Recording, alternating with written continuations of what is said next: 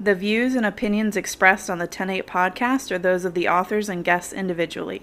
They do not necessarily reflect an official policy or position. The 10-8 podcast is for entertainment purposes only and is not affiliated with any entity, agency, or department.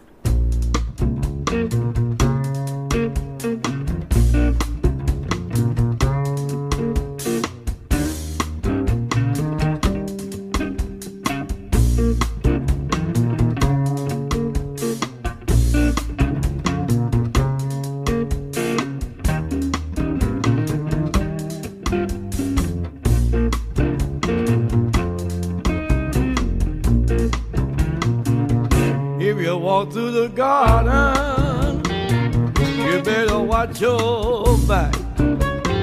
Well, I beg your pardon, walk a straight and narrow track. If you walk with Jesus, he'll save your soul. You gotta keep the devil down in the hole. Got the fire and the fury at his command. Good morning, good afternoon, and good evening, whenever and wherever you're listening. Welcome to the latest episode of the 10-8 podcast. Today's episode is titled, Life is Weird. I think it's definitely accurate and fitting. You know, you ever sit there and you listen to people's conversations or you hear someone talk and you know, you hear them talk about how the human brain works, and then you kind of get into this weird existential crisis. Like you feel like someone looking in on your moment in life. Maybe not. Maybe it's just me. But it is crazy that we, human beings, are the only animals that we know of that are so self-aware. Not only are we self-aware, but we are beyond that, to the point of where we perform our own psychoanalysis and we figure out why we act and think the way we act and think. And that's why I can never truly be a nihilist. Like, yeah, I mean, I can get into a bitchy mood and my good old cynicism comes back, but I truly love the human experience and the human condition. But my plan for the intro today is not that. I'm not going to go big brain on that. I don't have Joe Rogan's mushroom tea to kind of get me there. But I am going to go a little deep. So I'm not this big religious guy. So what I'm about to say, don't be offended if you are religious. Because if you are religious, regardless of what religion you have your own faith for or your belief in, anybody has an idea of what's going on with their life. Now, as I said, I'm not religious. I'm not really all that spiritual. But what I am is a very big cause and effect guy. I personally believe that when one thing happens or when you make a decision, several different options and paths will appear in your life. Literally, figuratively, whatever. And this is just going to keep going and going, and it keeps branching out and so on and so forth. It kind of reminds me of the books I read as a kid where, you know, you read it and it says like, oh, what are you going to do next? Are you going to turn left on the path? If so, turn to page 65. Or are you going to turn right? Then turn to page 95. And whatever. And somehow I always picked the option that I was going to get murdered, kidnapped, or killed. Weird books to read as a second grader, but that's a different story for a different time. But basically, this is my very basic understanding of chaos theory. I'm not a very smart man. I'm not a very scientific or mathematical man, but that at least is my understanding of it. You know, in my life, in my personal life, in the past few weeks, I've had some opportunities come up in multiple different avenues of my life, personal or professional, and it really came up all at once. And to me, it was like a sign. You know, when we're going to go back to like a video game analogy. When you're playing a video game and you level up, you know, you get all these new quests, you get these new skills and everything like that. And that's what it felt like happened a few weeks ago. And it's nerve-wracking to me because, you know, I want to make the right decision. And I want the right decision as in it's going to have the best chance for success and happiness. And it is always a difficult choice. You know, I used to be this very impulsive decision maker. My decision to go to college, I initially made that decision because I had this really super amazing tour, and that was it. You know, I enjoyed myself, and that's it. I didn't really factor in tuition price, how I was going to pay for it, the distance away from home, nothing like that. It was just the instant, wow, this feels really nice to be here. I'm going to go here, and then I applied and got in. And it didn't really work out for me because I got kicked out my sophomore year because I couldn't afford to go. But now we look at new options, right? I have all these new options that I said. And I'm very confident and happy with the decisions I've ended up making. And I took a lot of time to stop and sit and think about things and make sure that I was making the right decision for myself, my future, and so on. And I know a lot of us in this profession are currently facing a lot of similar crossroads. When I started making this episode, it was before the current situation going on in the news. And what I just said is going to be the last thing I say about it. It is not my place to talk about it. So that's that. But what I do want to say is don't do anything on impulse. Whenever I get upset, I always take a day or two to make sure my reaction is not emotional.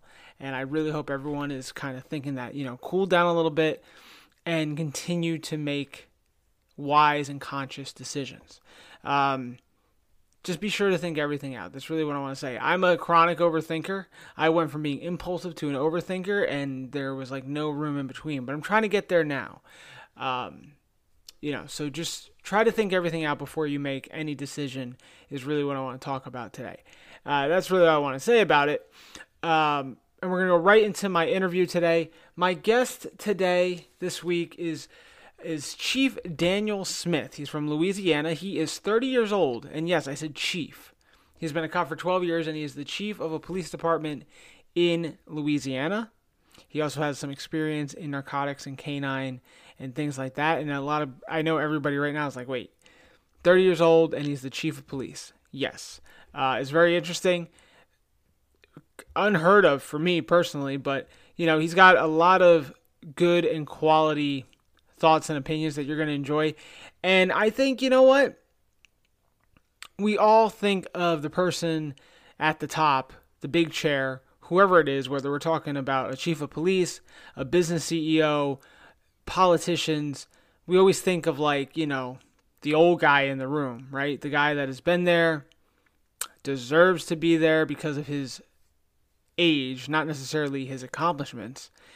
And, we always envision them to be out of touch. You can talk about our current election. But I will say that there is such a nice and refreshing resurgence of youth leadership in America. And I think it's because the system has let us down. Right now, as I'm saying these words, my mind is going to politics. And I'm thinking of all these young and verbose, I think that's a good word, individuals in Congress right now. The ones that are coming to my mind are particularly Republican, though the Democrats have them too.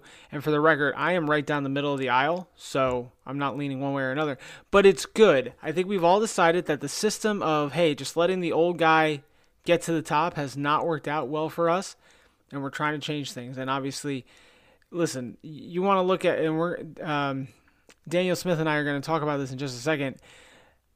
America's in a very interesting transitional period right now. If you haven't noticed it, it's definitely happening. The transition is not going to come from this administration with the Bidens. It's just not happening.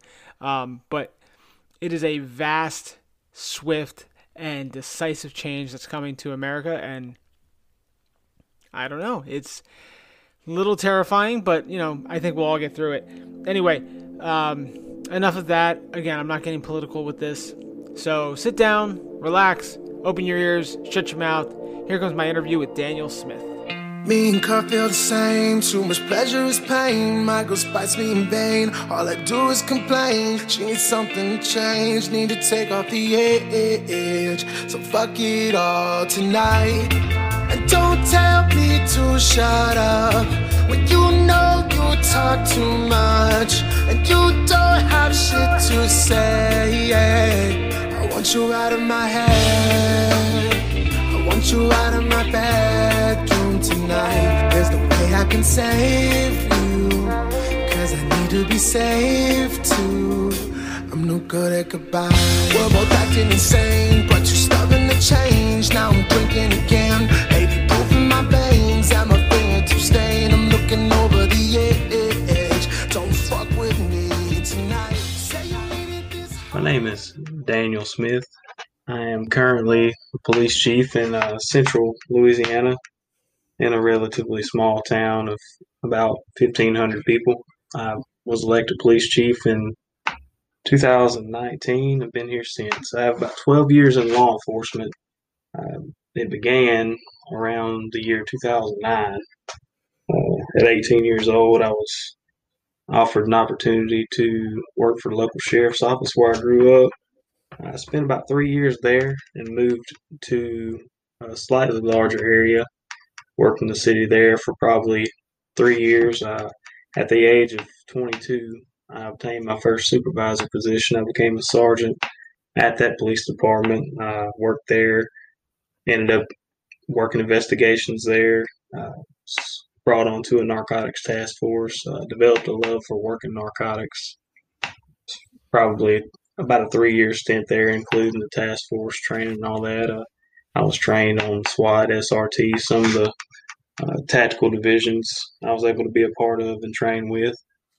And then I moved to the area where I'm at now, Louisiana. I'm calling parishes. I'm in worked for the parish here for a few years.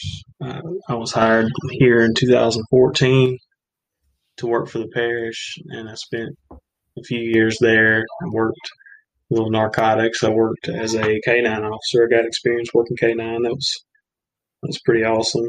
And then after a few years, I was talked into running for police chief by some of the local individuals that had concerns and wanted to see some fresh blood come in office. Nice. So, welcome to the 10-8 podcast. Very excited to have you on here. I've kind of been following you on Instagram for quite a minute now. Actually, you were on a different podcast, and that's how I got turned on to even, that's how I learned about you. So welcome, and thank you for coming on. I appreciate it. So your story, I mean, just based on the very little bit that you just shared with us, is a lot, I don't know, different, consolidated. I don't know. A lot of the things and the experiences that you've talked about, a lot of guys with 15 years on have done like a fifth of that. So it's just very interesting. So let's talk. We're going to start in the beginning. What was your upbringing like? Were you in a police family? Were you in a military family? How did your story start? Well, honestly, my family didn't really have any structure, no law enforcement background, no military. My dad was a logger when I was growing up. He drove a log truck. He worked for different people, had his own at one point. We were what you would call a low-income family. We didn't have a tremendous amount of just valuable things. Always had old kind of used vehicles, broke down all the time. Kind of your basic story of, homes repossessed and that type of deal. I wasn't exposed to anything just terrible as a child, but I did have a lot of aunts and uncles and cousins that, were on drugs. I just didn't know it at the time. And then, we lost our home one time when I was a teenager, and I lived with grandparents in a government housing for a little while, so I was able to experience a few things there that I hadn't previously seen and that not everybody gets to see. But we did. Both my parents had Christian beliefs and values, so I followed them in that, and we're all extremely close now, of course. But I got in a little bit of trouble, nothing serious. Definitely didn't get caught with about 90% of what I did that probably would have been terrible in my early ages. But I was, experimenting with different things. Had friends I shouldn't have had around the age 16. And then I had a buddy that kind of became a mentor to me. I met when I was 17, and he was in law enforcement. And the first night I rode with him was actually when he caught me doing something I shouldn't have been doing, and he just kind of put me in a vehicle with him, and we took a ride, and I actually became a reserve officer a couple weeks later while I was a senior in high school. He was able to pull enough strings to where when I turned 18, I was able to get in with him and go just kind of see what the job was about. And I fell in love with it. I mean, that was where I developed a passion for it. Gotcha. Okay. So, I mean, that's kind of a good story as far as, upbringing and kind of going the wrong way. And then you meet this guy at the age 16 and it kind of turned everything around. Right. What was it about law enforcement that really drove you to wanting to become, one of us, so to speak? Right. Well, it was my childhood played a big role in it. Hmm. Yeah, and not from any kind of abuse, torment, or anything like that. It was the perspective that I wanted better for my family, my kids. I always anticipated having a large family and people to provide for, and I knew how hard my dad worked, just to keep what we had, and it would be kind of a daylight to dark. Seemed like every day of the week he was gone, and having to work and really struggled. So I needed something that I knew would be dependable, something that wasn't seasonal like logging was. Uh, I learned about benefits early on. I learned that it was important to have the health insurance, to have some form of retirement because, Hmm. Hmm. I mean, it's kind of the gold standard for us. We want to reach retirement and have a suitable retirement that helps us out in the long run. But law enforcement was actually a second option for me because initially the military was going to be my pick. Okay. Okay. I wasn't sure if I was going to make a career out of it or not, but when I was 17, I went to the MEPS, local MEPS, and they tested me, and everything was fine that day. And then before I could go to basic training for what was going to be the National Guard, I got tested 3 or 4 times, and each time I had extremely high blood pressure. They were kind of doing physicals for me to see if I was going to be fit to go, and I Hmm. had blood pressure problems, and it was it's a genetic trait, but I also at the time didn't take care of myself at all. I was 17 years old. I was probably 80, between 70 and 80 pounds heavier than I am right now. Hmm. Oh, So wow. the physical fitness aspect was terrible and was something that I actually didn't fix at the time. I wasn't motivated to. I was had the mindset of I'm just going to try something else because that didn't work, and I would have, I'm sure, ended up in a completely different place. And I'm very blessed and grateful for where I'm at, but it actually wasn't my first option. Some form of service was, where I was headed, and I knew that, but military was going to be my first pick. Hmm. Hmm. And it kind of comes down to everything happens for a reason. There's always a Right. plan or a path out there. So I mean, obviously it's worked out well for you so far. So you know can't be too upset about that. And one of the things you talked about as far as physical fitness, I was looking on your Instagram. You show all the time like your transition and your transformation and everything, and it's very very motivating and just yeah, I think motivating is the word I'm looking for. So what was it that made you decide to choose the path of fitness? Because you're also a certified fitness trainer as well, right? Right. Right. Yeah. I got certified as a fitness trainer and a nutritionist a few years ago just to help myself, help other people. I mean, I Hmm. had my body figured out as far as what I needed to get to point A to point B. Basically, if I had a goal in mind, I know that I can smash it within just whatever time frame I give myself. But I want to be able to help other people, and as well as I do. Uh, Certifications are something that people look at more than experience sometimes. So I was kind of working with some local gyms and helping people out. I was doing boot camps Hmm. for Hmm. kids and everyone else. But my inspiration for fitness actually began uh, probably a year and a half into law enforcement. There was some discrepancies at the time with the police academy, and the first time that I went to the police academy, I actually didn't qualify. I wasn't able to get into the academy because of my physical fitness level. Okay. So, with law enforcement being my second option already, and by this time I had worked for a while, and I knew it was where I wanted to be. I made the decision that I was going to do whatever it took to get there. I was going to defy whatever genetic issues I had. I was going to defy, my family telling me that, try something else, something you can make more money doing. Family and friends kind of, they would inspire me to basically seek other avenues because I was about to, really burden myself trying to get in shape for something that I wasn't really making much money doing at the time. Yeah, for sure. Makes sense. So, one of the things I want to touch on, and I've touched on it before, is, law enforcement, especially with shift work and not having the best options in the middle of the night or throughout your shift or having time to eat. What are some, I don't know, fitness or nutrition cornerstones or just things to keep in mind for people that might be listening, working the road, who are having trouble balancing work life, nutrition life, physical fitness, physical activity? How would you recommend they stay on top of that?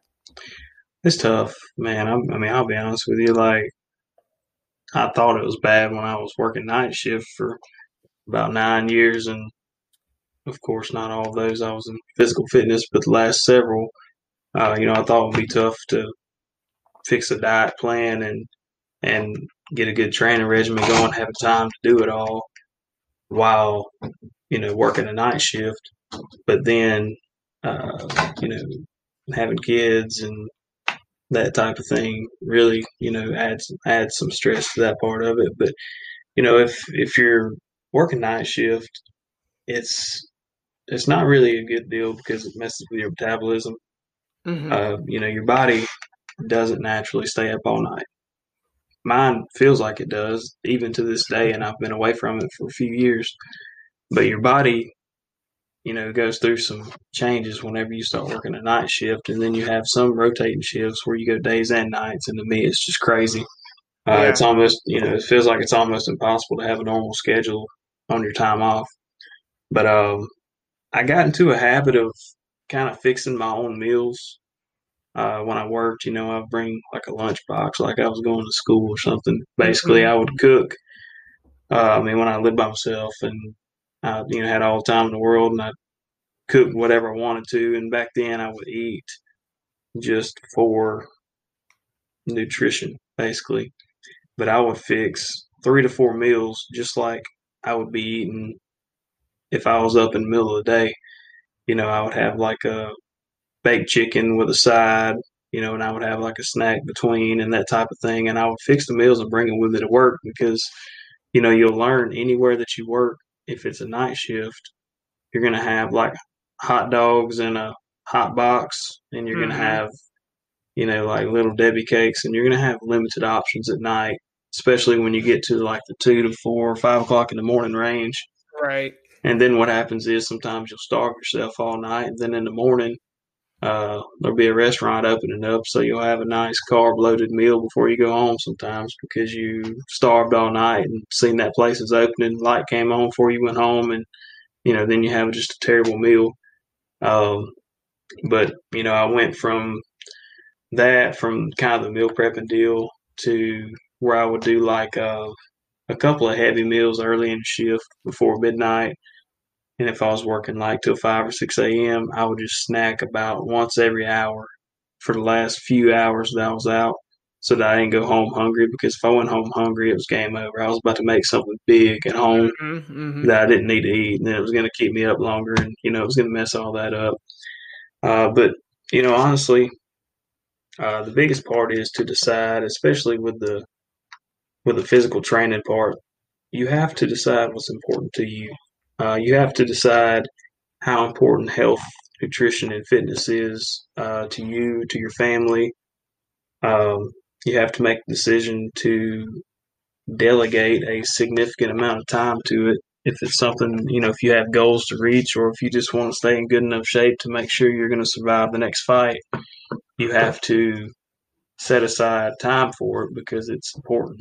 I mean, it truly is. I'm not saying get up there and lift weights every day, but just, keeping a little bit of cardiovascular endurance, being able to breathe, being able to, breathe under certain pressure, tactical breathing, any aspect of fitness or level of fitness is, it counts on breathing. And law enforcement the same way. The tunnel vision and all that type of stuff, has roles in physical fitness, and you can train your mind and your body at the same time. So it's important to, reach whatever level you need to reach for your job. So that's, part of what should make your decision to set aside that time significant. think that it's huge. Yeah, absolutely. I think, you see all the time in police departments or videos on the internet, which I don't like to watch, but they're out there, where you Right. look at these squads and these people or the people that you work with, and it's like, people not taking care of themselves. And it's like, listen, if you don't want to take care of yourself, that's one thing. But if you're going to be my backup, you need to show up. You know what I mean? If I'm getting, my snot rocked in, I need you to show up and save my life. And Absolutely. if you're not physically fit, what you at least need to have some baseline of it. I'm not saying I'm Mr. Olympia or anything, but you need to at least be comfortable in your body and know that if the fight is on, I'm going to be able to at least show up. That's right. What about, do you partake in any like Brazilian Jiu-Jitsu or anything like that? Man, I've done a little bit of training. When I say a little bit, I mean bare minimum, not enough to brag about. But as part of my cardio regimen, I do like to do a little bit of boxing. Okay. I've got a bag, some gloves. Every once in a while, I'll find somebody to spar. It don't help just a tremendous amount, as far as, learning and adapting. We do our SSGT and PPCT and all that, for our defensive tactic stuff with law enforcement. But, I believe that you need to have a certain level of cardiovascular endurance as far as, keeping everything up. If you do end up in some kind of fight, and as well as I do that no matter what form of fight you're doing, a hand-to-hand combat street fight is going to be different than anything you're training for. Oh yeah, absolutely. You don't know what to expect out of the other person, so you just the most important part of it is to make sure that you don't run out of breath before the other person does, or the other people.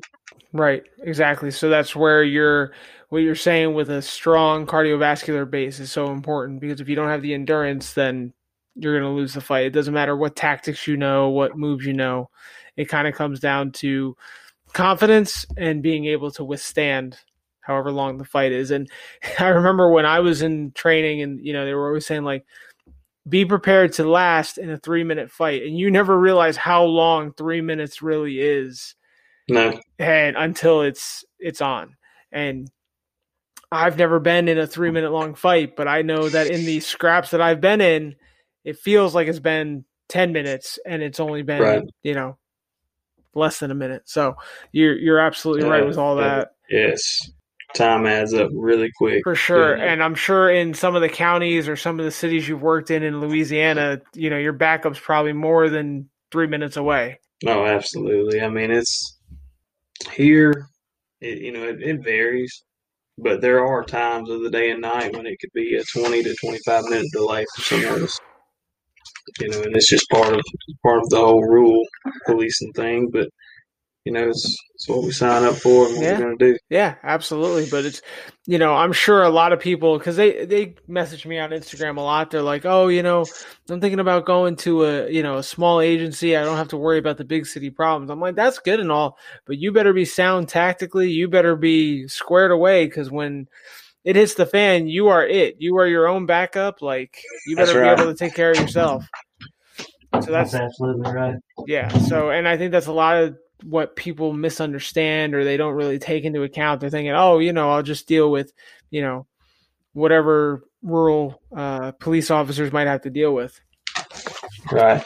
And, I've been, involved with small and large agencies, and I would say that, each have their benefits and their downfalls. But, large agencies, you have the backup, but, almost as important as the backup sometimes is your rank structure. That's true. As I wasn't, I was 4 years into law enforcement when I was given a supervisor position as a sergeant over patrol, and I only had a few guys under me, but I was making decisions. I was making the call. I was the big dog, for an entire night shift. And, departments with several hundred men and women, they don't have that. No. You don't have to make the final call or the final say on things. You don't have to be your own internal affairs investigator. you don't have to worry about so many of the things that you have to worry about in a small department. Mm-hmm. That's You very know, true. and then you've got, the backup, of course. There's times when I would say that I miss, at one time I worked for an agency, and I remember there being about 35 to 40 police vehicles involved in a pursuit that I was in Mm-hmm. that went probably 30 minutes or so. And it's so cool to have that. Yeah. When here, I've been in car chases that lasted upwards of 30 to 45 minutes, and there end up being 2 or 3 of us by the time it's over with, Mm-hmm. just because it's all we have in the general area where we're at, and we basically have to call in other parish or, what you would call a county in to assist us if it's just that bad.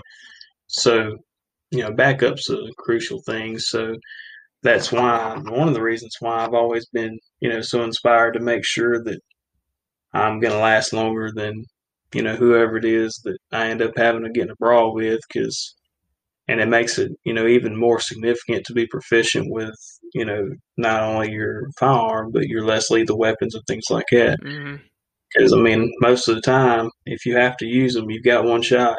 You've got one time to use a taser. You've got one time to make sure the spray hits them. If you're close enough to spray them and they're approaching, and if you go hand to hand, then you better make sure that you've got as much fight in you as you could possibly pull out. Mm-hmm. So, it's just a significant difference, And then I would say another part, of the thing that people look at if they want to go from large to small is they look at obviously the call volume. They're like, I don't have to go from call to call at a small agency. I don't have to, have 35 reports to do at the end of the night because I'm able to, take this one or take that one. And, a large portion of our calls are going to be stuff that's, a small report, if any report at all. But then you get the issue of major crimes. Mm-hmm. And there's no place that I've been a part of that's exempt from major crimes. Right. Your homicides, your, serious rapes and things like that. So though it's not as frequent, you don't see it as much. If you are a basic patrol officer at a very small agency, you're likely to have to work it from beginning to end with only consultation from, maybe an investigator at another department or the department you work for. But, usually what they call it, they say that's your baby. Mm-hmm. Mm-hmm. Yeah. You catch it, you clean it, that type of deal. And as a young officer, I remember having to, work my first homicide case. Turned out to be a kidnapping / homicide / this and that. And, I just freaked me out. Mm-hmm. I wouldn't end. Sure. I was just a couple of years in before I actually had my own homicide case, and there was no training. I had a police academy, Yeah. but that was it. Right. There was you learn bare minimum there. It's you learn enough to not get sued. Mm-hmm. And that type of deal. So, it's different. It's way different. They both have good and bad, and society changes. Have changed the way both of them operate too. So, yeah, it's really interesting you just said that because I had this conversation with my coworkers and we were talking about, we work for like a medium-sized agency. We do have specialized units, and it almost comes to the point where the patrol officers become too reliant on the existence of specialized units. So, they don't take the ownership of the calls or the problems in their area. And it's like, oh, well, if there's a high level crime, oh, well, we have detectives for that. Or if there's a, drug dealer or a drug problem, oh, well, we've got jump out boys for that. Like, I'm kind of in your mindset where it's like, no, like it's your zone. Take it as far as you can. Obviously we hire detectives, so, they obviously need the work anyway. But there's no reason why in the middle of your shift, if you have the time and it's, appropriate, go and do some follow-up. Try to see what you can do to make the detective's job easier. And then you learn so that when you are in that hot seat and you have to work a homicide, in the middle of the night, you have an idea of at least where to go.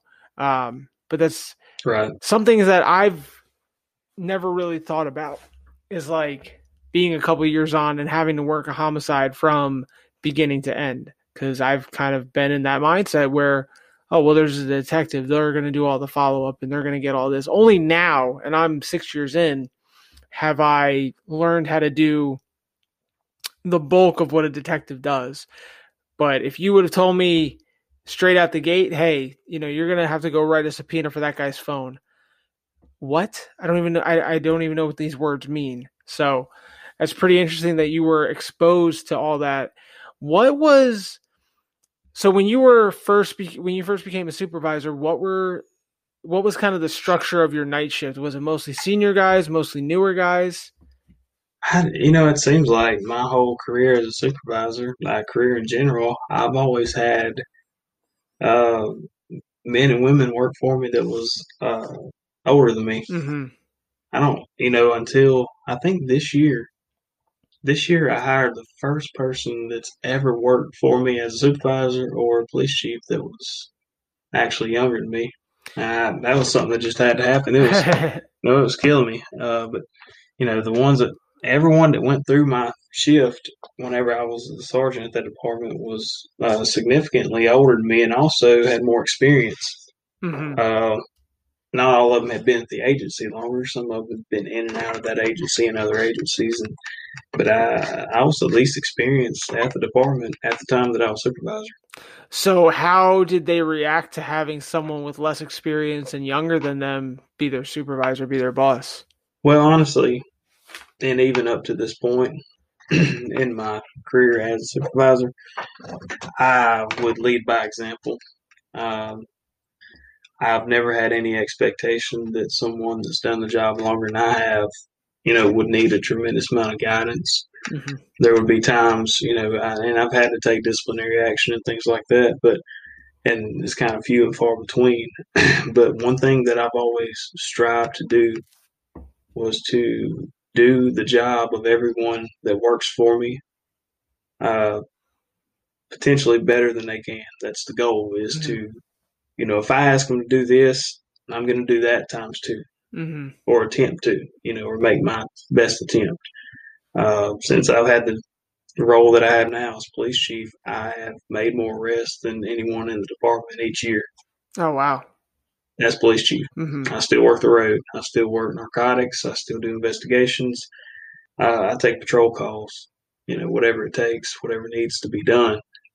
But as a sergeant, I would always, strive to, take whatever statistics that I'm wanting to get for the team and, play a significant role in reaching those numbers. If it's a numerical figure, if it's a crime solved figure, whatever the figure is, I'm contributing as much as I possibly can, and honestly never had any conflict, as a leader with those underneath me being, more elder or having more experience. I really never ran into a conflict there. And as a supervisor, and you're taking these steps to, obviously be one of the boots on the ground, and you're still making arrests and everything, how has that translated from those who were subordinate to you? Have they responded to that? Absolutely. I feel like it's enabled me to gain a significant amount of respect from the subordinates. We've had great success in the department since I've been in the role that I'm in now. It's an elected position. I didn't know if you knew that or not, but I was elected into 2018 for the election. Now I took office January 1st of 19, just to clarify that. But the department was slightly different prior to me taking it over. There was a drug problem that didn't receive, hardly any attention from the PD for that. And, the first year, I would say the first 2 months from the statistical figure that I seen for felony narcotic arrest, I think I made more in 2 months than they had in like the previous few years combined. I can't remember exactly how I added it up, but my first, by myself, yes. I came in, ready for it, and I knew what I was looking at from having worked the area before. But it was kind of one of those deals where I worked for the sheriff's office, and we didn't just come in and stomp on the towns or anything. Right. they took care of their problems. We backed them up, vice versa. So, I come in, knew what I was looking at, already knew the people, knew what the problems were. So, I come in setting an example, and I did have almost the same exact staff that was there with a different administrator, and statistics increased, with the same staff that was there before. So, I done my best to provide incentive for them to work harder by, performing the job myself. Mm-hmm. And what kind of incentives? What kind of incentives did you provide, or what did you do to entice them to want to do better? Well, honestly, the role that I'm in now, the previous administrator would, he took more time off than I did, so it made some of those guys have to work a lot more, and they took care of more investigations. The number 2 guy was basically the investigator most of the time, and I kind of took control of the investigations, took a lot of weight off of him so that he was able to work, more traffic, which is kind of whatever he needed to do on a shift. There's a lot more stress involved in the jobs of everyone that's underneath me compared to the previous administrator. There wasn't much delegated to the role of police chief, and you see that in a lot of departments. A lot of times number 2s got much more significant of a job than number 1 does. Right. Where number 1 is usually just like a figurehead, roll them out for a figurehead of, the guy that's there to get elected every 4 years, and the guy that stays appointed, and keeps the mayor's office happy and that type of deal. Yeah. But I'm not a politician. I have been called a politician just because of, where I've landed. And I did oppose an incumbent, and win an election. And at the time, I was, unmarried with a child, and I'm telling you, just an uphill battle the whole time. Really? But, oh yes, it was something else. Elections they're no fun. I'll tell you. Can't wait for the next one. Yeah. So, since you're a supervisor, or since you've been a supervisor for so long, now you're in the top dog, big chair. What do you see, or what kind of advice could you give to other supervisors, starting from line supervision all the way up, to keep their squad and their people's morale high? Because obviously right now, law enforcement morale is probably about as low as it could possibly get. What do we do to build it back up? I'll tell you, this is a complicated deal. What I tell you today would be different than what I would have told you this time last year, and that would have been different than the year before, because this time last year was pure chaos beginning. So, honestly, it's as crazy as it may sound. We have to change with the times. We have to adapt to the structure of the world, and find ways to fit in. I've became a big proponent of community policing. I get out of schools all the time. If I see kids playing basketball on the court, I get out and play with them. But as far as a leader, to your subordinates, like if you're a line sergeant or, something of that nature, you have to get out there with them. You've got to make them feel like you're part of the team. Because a lot of times, supervisor will separate themselves from the team and not at all acknowledge what's going on with them. If they have problems, if they need to talk, offering an open ear to somebody and not making them feel like you're coming after them. It's a great deal as a leader because we struggle. We struggle at home. We try not to bring it to work. That's not always the case. But then, we struggle with calls. We struggle with things that we see, things we're a part of. And as a leader, it's up to you to be close enough to your team to identify when they have problems. I have, my men, if I know something's bothering them, we're going to talk about it, or they're going to talk about it. If it's not with me, it's going to be with somebody. But you have to know your team well enough to know when they have problems. If you're a sergeant, you've probably got some people under you, but you don't have so many people that you can't identify when they're having issues. Right. If you're around them enough, if you're a part of their conversations, because it becomes a problem whenever they don't feel like they're free to communicate to you or around you. If they're not going to say this joke because Sarge is in the room when they would normally say it and it's not against some type of, department policy, then, you've got a problem on your hands. Mhm. So the biggest thing to me is to communicate, but also be someone that they look at that's open to communication. Make sure that, they're in a mindset to where they can tell you what's going on with them, good or bad, and that you'll point them in the right direction. Mhm. Because I've had supervisors that I feel like if I said just the wrong thing to them on any given night, they're going to blow up. If I tell them I did something I probably wasn't supposed to do, and I know they're going to just immediately pitch a fit, call the next rank up. And I understand going up the line or up the structure, but you've got to be the boss that they can talk to. Because if they can't talk to you or they don't feel like they can talk to you, the problems can get a lot worse before they're identified. Mhm. Yeah, absolutely. And that, I mean, we can kind of translate that into just personal life. Like if you don't have somebody in your life that you can't open up to and speak freely to, then whatever problem you're dealing with is going to get bottled up and fester and so on. And that entire analogy can go work and beyond, and it ultimately will have the same result. So Right. that's really good. I like that you put that out there. So on the flip side, you said you just hired someone younger.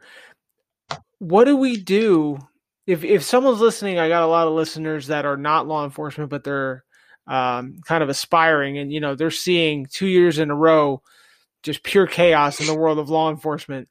What and how do we do recruiting? What kind of incentive can we say, hey, the job is not dead, help?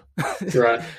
And oh man, honestly, it's crazy. There's so many reasons, that's being put out there why you would not want to join law enforcement. You look at qualified immunity being in question in some places. You look at just all the bad. You look at the example that's being set by such a small amount of police officers, just a very, very small percentage that's catching all of the attention and just drawing all that in. But I have a glass half full, 95% of the time. And my thing is, why did somebody join law enforcement 10 years ago, 15 years ago, when things seemed more normal, 12 years ago for me?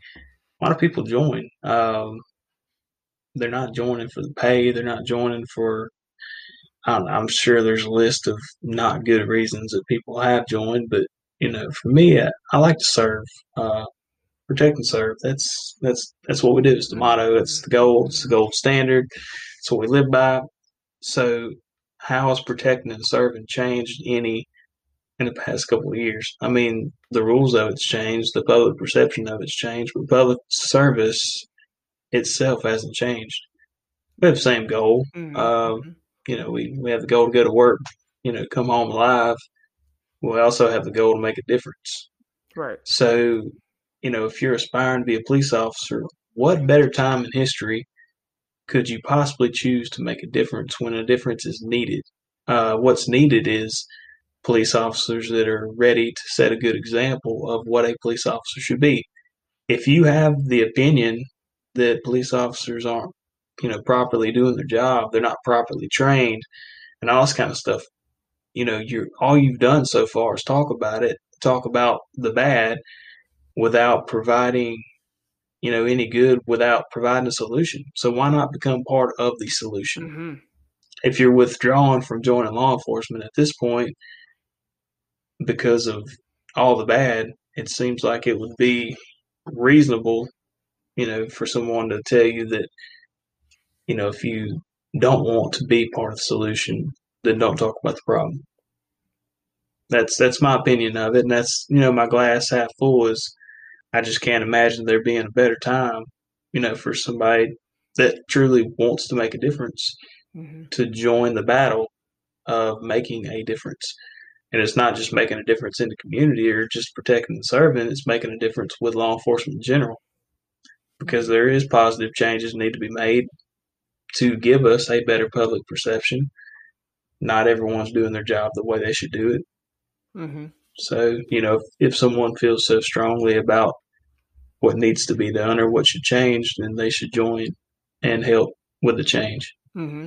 I definitely agree with what you're saying. And, you kind of said it a couple times about how law enforcement now has to adapt to what society needs and wants out of law enforcement. And at the end of the day, we're people helping people. We are not superheroes. We are not these like archaic figures that come down and swoop down and fix the world's problems. We need to be able to bend and meld with what society needs and wants. That's the whole idea. And obviously we see that with the laws that are being passed and amended and things like that. And that's what we are. We are the enforcers of those laws. So yeah, you and I, having narcotics backgrounds, we may kind of shy away from these lessened drug charges and drug penalties and stuff. I know it pisses me off, but if that's the way society is going to go, if you and I wanted to change that, then we got to go run for public office and change the legislature. But that's not our job. Our job is to enforce whatever laws they pass down. So I think everything you just said was absolutely spot on. And even from my own perspective, it's kind of hard to grasp, but that is a perspective that we need to start realizing is that, listen, we have to be more open-minded. We can't be stuck in what the system used to be because it's obvious that it's changing. And, you're either going to change with it or you're going to get out of it. And it's something that people need to make a decision. Yeah, I mean, there's a lot of adaptation needed, and it's hard to come by with some of the older generation in law enforcement. Sure. I mean, we still have officers that really does not want to use a computer for anything. I mean, that's just the way it is, So adaptation's hard, especially when it comes to moral standards and things like that. Mm-hmm. And not that those standards have necessarily changed, but the public perception has made us quite a bit more aware, of our boundaries, and some of the boundaries have changed. So it's really near and dear to me that I, in my position, utilize myself as an instrument to produce effective change and things like that. And one of the things I've recently been appointed to a board for the state of Louisiana where I help make some of the laws of the state as far as drunk driving and things like that. I've been put on this board to help make decisions for adjustments with the laws. And, so far I've done a couple of Zoom meetings, and that's about the extent of it because everything's been virtual lately. But, I've pretty much put myself in a position to make any kind of change that I need because I'll be one to sit here and tell you that change is needed. And it's kind of empty words for me if I'm not doing something to help, produce that. Yeah, absolutely. And that's, good on you for taking that forward movement and, trying to affect the change that you want. So that's absolutely amazing. So once again, Daniel Smith, this has been a great conversation. I think we've learned a lot. I really like your perspective on a lot of the things that are happening right now, the contemporary world of policing.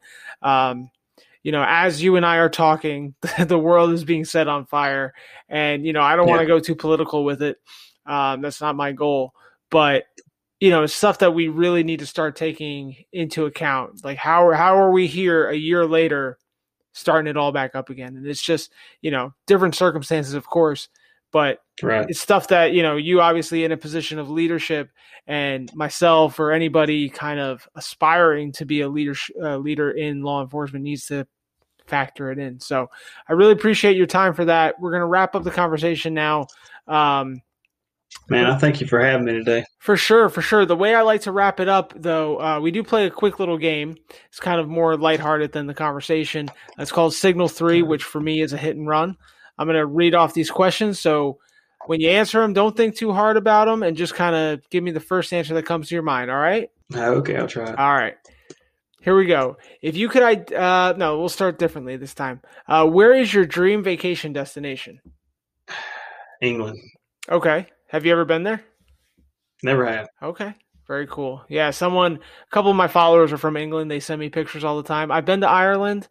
England would definitely be an interesting spot to go to. It just looks so cool Yeah. in the pictures. I agree with you. What's your favorite movie? Favorite movie? Avengers. Okay. What is one of your most embarrassing bonehead rookie moves? I would say probably the most embarrassing. Was getting locked in the trunk of a patrol car, but that's about as far as I can take that one. Okay. There's probably a really good story with that one. It is. Let's see. If you could pick any sandwich in the world, which one would you order? I would say the oven roasted chicken sub. Okay. That's a good one from like Subway? Yeah. Okay. Got it. What's your favorite police movie? End of Watch. Okay. What was your high school mascot? Spartan. What's your favorite donut flavor? Krispy Kreme glazed original. Can't go wrong with the classic. Ooh. What's your favorite police car you've ever driven? Oof, that's tough. I'm telling you, depends on how we're ranking it, but I would say probably the Taurus, the Ford Interceptor car. Okay. It just handles so good. It's Yeah. smaller than most of them, but man, it handles good. That's good. I mean, you need that, especially if you're going to be chasing cars and stuff. You need one that can handle well. Yes. All right. We're thinking big moment in your life, bottom of the ninth, fourth quarter, whatever. What is your walk-on song? I walk on song. I wasn't ready for this. Probably Fuel by Metallica. Okay. Got a good story for that one too. Yeah. You want to share it or not? Well, I actually got a video recording of one of my pursuits and had that song on replay. Okay. I added it to the recording. Really cool. Very cool. After the court case was already finished. Of course. Absolutely. What was your childhood dream job? I'm pretty sure I wanted to go to the oil field for most of my childhood, to be honest with you. Okay. Simply because everyone that I knew that worked there had a bunch of nice things. Yeah, I mean, just to be honest with you. Yeah, That was about the extent of it. that's fine. If you weren't a cop right now, what would you be doing? Honestly, it's really hard to say, but I've always, I'd say, last several years looked at education as a potential second career. Okay. I love teaching, instructing, things like that. What level? Like high school, college? Probably high school, but I'd like to get into teaching criminal justice at some point. Mm-hmm. Very cool. So if you could tell somebody one thing about law enforcement that they may misunderstand, what would it be? Or if you could explain it to them? Yeah, I have to explain all kinds of things about law enforcement on a pretty regular basis. But, to me, it seems like use of force is probably the most questioned thing Mm-hmm. for law enforcement in general. I mean, if I was having to speak to a fairly large crowd that had questions, I would say the majority of them would probably have a use of force question to some extent. Yeah. It's either use of force, probable cause, something like that. So I would like to go through the use of force continuum with them, or listen to scenarios. I could take scenarios all day long, and I could tell them why they're wrong if they have a different opinion than what we're taught. Yeah, for sure. And, it goes back to what we were saying about, the modern climate, obviously use of force and the continuum and, why did they use this tactic instead of that tactic? Right. And the public doesn't know. So I agree. I think that would be probably the most beneficial one for sure. Yeah. If you could share a meal with one person, dead or alive, that you've never met, who would it be and what would you order? I would say Albert Einstein. Okay. That is just completely off the wall. But it's something about the intelligence. I mean, I'm a bit of a nerd. I love school, education, that type of thing. So, I just like to pick his brain. Honestly, what would I order? I would probably order something that wouldn't be very hard to say, so they didn't think that I was much less intelligent. I'm a steak eater, man. I'll eat steak anytime I can. So if I had to pick something to eat with old Albert, it would probably be a big steak and a sweet potato. Okay. What's the best piece of advice anyone ever gave you? If I'm listing off a piece of advice come from veteran officers, it's going to be hard to do it without having vulgar language sometimes. They've always got something just super Right. They always uninspiring, honestly.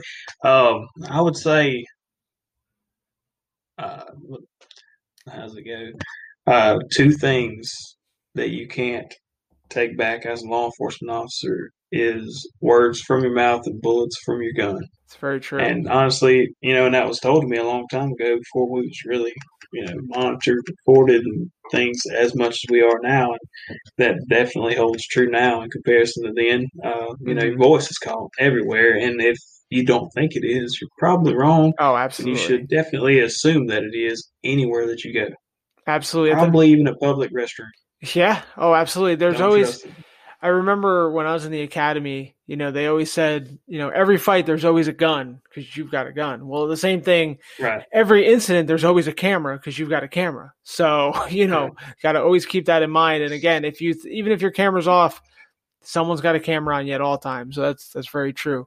What is your favorite late night snack? Ice cream. Yeah. I don't even know why. Probably cookie dough, honestly. If I'm going to go unhealthy, I'm just going to jump on into it. There you go. Got to go. But ice cream, if I'm going to pick a late night snack, and I don't do it very often, if I can help it, there is times, of course. But yeah, ice cream or Cheetos.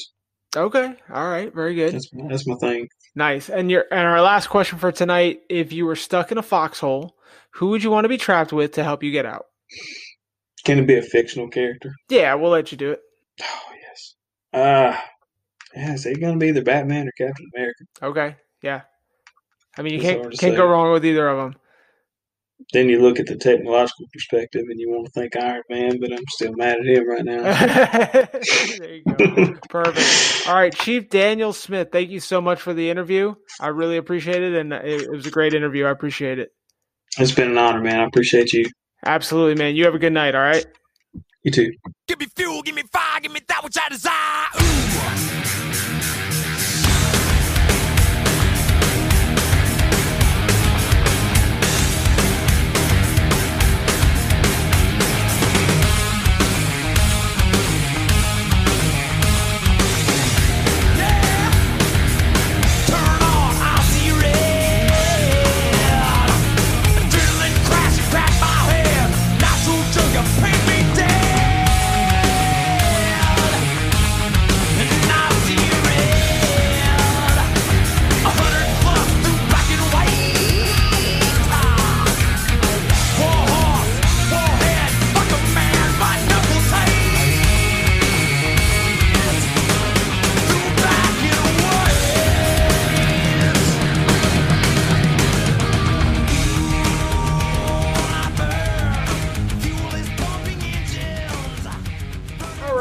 All right. I'm back. And again, I want to thank Chief Daniel Smith to take a second out of his day. He's obviously a very, very busy man with his family and obviously professionally, but he took some time.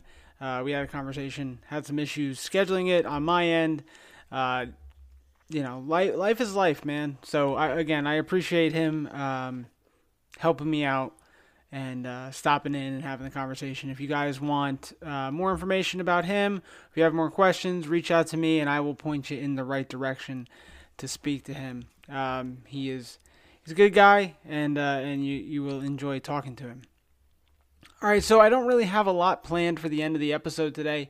Actually, I was planning on just kind of capping it right there, but I did have one bit of inspiration to end the episode. So, for anyone that has never seen the show Scrubs, it is a show from like the late 90s, early 2000s, or maybe it was just early to mid 2000s. I don't know. Whatever, that time period. It is a doctor show, but especially the first couple seasons, there was a lot that can be applied to really any profession, but specifically law enforcement. And I know that wasn't the show creator's intention, but I know that when I was going through training, there were a lot of parallels in the first season that I was like, wow, I definitely can relate to this.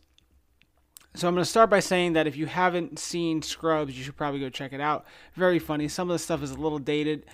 Most of it's not. They even have a SARS episode, which all the characters go into quarantine, and that's oddly fitting. So yeah, definitely check it out. But kind of to give a quick synopsis just to the transition to the next point. The show centers around this Dr. John Dorian, who is, he's a brand new doctor, and he kind of lines up with this mentor, Dr. Cox. And Dr. Cox, like any other field training officer, to put it in police perspectives, is very gruff. He is not very showing of emotion or gratitude, but he does teach, just not really the most soft-handed approach, which, we don't need that. So, this specific bit or scene is an evaluation. In the episode, JD, Dr. Dorian, has to have his attending fill out an evaluation. And instead, Dr. Cox has him fill it out himself. And he thinks it's a joke, so he makes it, simplistic. And at the end of the episode, Dr. Cox delivers his evaluation. And I want to play the clip for you, and then I'm going to talk about it real quick, and then we're going to get out of here. So here we go. What do you want me to say? That you're great? That you're raising the bar for interns everywhere? I'm cool with that. I'm not going to say that. You're okay. You might be better than that someday, but right now, all I see is a guy who's so worried about what everybody else thinks of him that he has no real belief in himself. I mean, did you even wonder why I told you to do your own evaluation? I can't think of a safe answer. I just figured... Clam up! I wanted you to think about yourself. And I mean really think. What are you good at? What do you suck at? And then I wanted you to put it down on paper. And not so I could see it, and not so anybody else could see it, but so that you could see it. Because ultimately, you don't have to answer to me, and you don't have to answer to Kelso. You don't even have to answer to your patients, for God's sake. You only have to answer to one guy, newbie, and that's you. There. You are evaluated. Now get the hell out of my sight. You honest to God get me so angry, I'm afraid I just might hurt myself. So as we circle back, I say that because I know it pisses people off, to what I was talking about at the beginning. Obviously, we are at a point where a lot of things are going to be changing, and that's what we really need to do, is just self-evaluate. Really take a second and think about, why am I doing this job? What's keeping me here? And make that decision on your own. So I wanted to share that. I thought it was a very good speech. I mean, I've loved Scrubs for years and years and years. And I was actually going to make an Instagram post about it, but I figured I can talk a little bit more on here. So I did, and I hope you got something out of it. Speaking of got something out of it, I hope you enjoyed today's episode, as that is it. Once again, my guest, Chief Daniel Smith from Louisiana. The music today was Way Down in the Hole by the Five Blind Boys from Alabama, which if you've never seen The Wire, that's another TV show that you haven't seen and you need to. As far as cop shows go, it's top notch. It really is. You need to check that one out too. So we did that. Then going into the guest today, we had Goodbyes, which is the Sublime with Rome cover of the Post Malone song. Then we had Fuel by Metallica. And we're going to end with Paradise by Dave House. And that's going to be it for our episode today, guys. Listen, I need you to do me a favor. Go to my store, 10-8-memes.ecwid.com, and place an order. That's what I want you to do. I'm trying to clear out all the merch that I have here. I don't know if things are going to get reordered or not. I was going to, but sales kind of stalled, and now I don't know what I'm going to do. So let's work on getting this stuff out of here, and I can make a decision from there, at least for the next thing. Our next episode, I don't have scheduled just yet as far as who's going to be on it. April, life, like I said, is kind of weird, so things are not getting scheduled the way I want them to. I do have a couple calls out there. I just need to really get people to pick a date, and then we'll do that. I've got a lot of options coming up to you guys. I can't wait to share it with you. Once again, follow me on Instagram if you don't already, 108_memes. And I've got memes there, I've also got music as far as my playlist on Spotify, merch like I talked about. We're on Facebook, 108memes. And I think that's it. We're going to have a New Jersey Boys episode coming up shortly. I don't know when, though. We're just, again, everyone's busy. And things are going to get really busy, so I don't know what's going to happen. But until next time, everybody, stay safe, take care of each other, and we'll talk to you next week. 10-8, out!